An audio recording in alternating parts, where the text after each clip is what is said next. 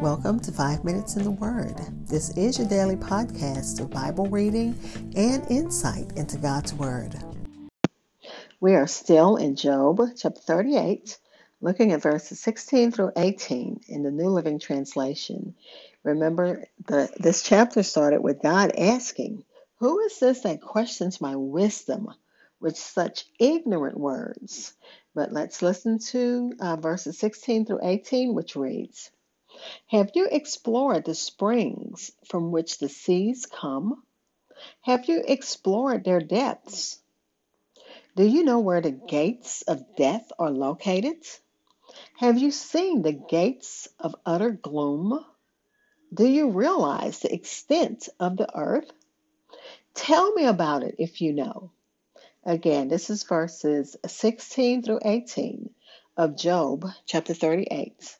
I'll be back to share insights and we'll close with prayer.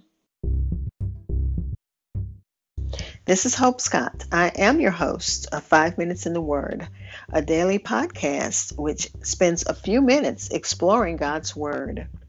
Thanks for listening, subscribing, and following my podcast. You can find it on Spotify, Apple Podcasts, TuneIn Radio, iHeartRadio, Good Pods, or wherever you hear podcasts. Also, please like and follow 5 Minutes in the Word on Facebook and Twitter. Again, this is Job chapter 38, verses 16 through 18 in the New Living Translation. In this section, and I'm reading from the commentary, the question shifts from focusing on God's acts of creation to focusing on God's unlimited knowledge of the created universe. God asked Job if he has ever visited the depths of the earth. The implication being that God has intimate knowledge of the universe, unknown to Job, unknown to mankind. There's no way that we know everything there is to know.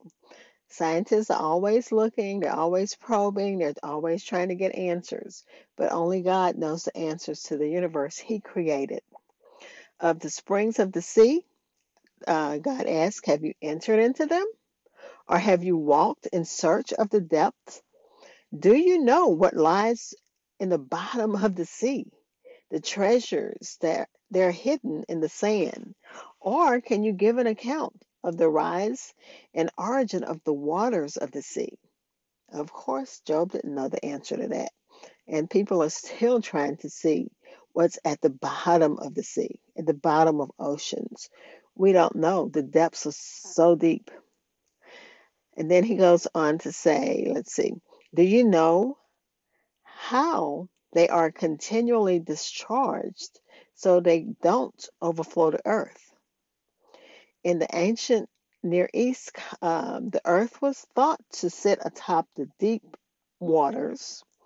This describes both the place and, by extension, the depths of the ocean and seas. And of the gates of death, God asked, have these been opened to you? Of course, they haven't. Jesus is the only one who, well, Lazarus also, because Jesus raised him from the dead. But Jesus, died and came back and lives in glory now. So the secrets of death, we don't know. Death is a grand secret. And we not only do we not know the secret, we don't know when our time is going to be up. He hasn't given us that. We cannot describe what death is. We don't understand the knot that is untied between the body and the soul when a person dies, nor how the spirit of a man goes upward. We don't know that. There seems to be a reference to Sheol, the place of the dead, in this section. And this could be the reference to Sheol or the depths, or, as the depths that's mentioned. The point is that in comparison to God, Job, you don't know anything about death, creation, or how the world works or functions. And we can say the same thing about us. We don't know anything about death, creation, or how the world works and functions. The divine perfection is larger than the earth and broader than the sea. And we thank God that we serve a God who created it all, understands it all, understands us. We thank God that He did give us life. He gave us breath. He gave us volition also. We have a choice whether we want to serve God or not. And we thank God for that. Let's pray. Father, again, as we study your word, give us wisdom, give us understanding as we try to decide, try to understand, not to decide, because, the life and death are in your hands. We know that. And that's what God told Job. You don't understand. You don't understand death. It's a grand secret. And God, you haven't opened that to us. And we thank you. Because if it was in our hands, we choose who would live and who would die. But it's in your hands. And we thank you for that. Father, we speak to ask you to speak to our spirit. And God, we pray that give us victory in all areas of our lives.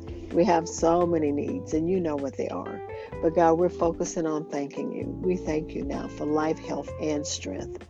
The life we have may not be the best life, but it's life. Our health may not be the best. We do have aches and pains, but it's still a blessing to be again on top of the earth, on top of the ground, and not have the ground on top of us.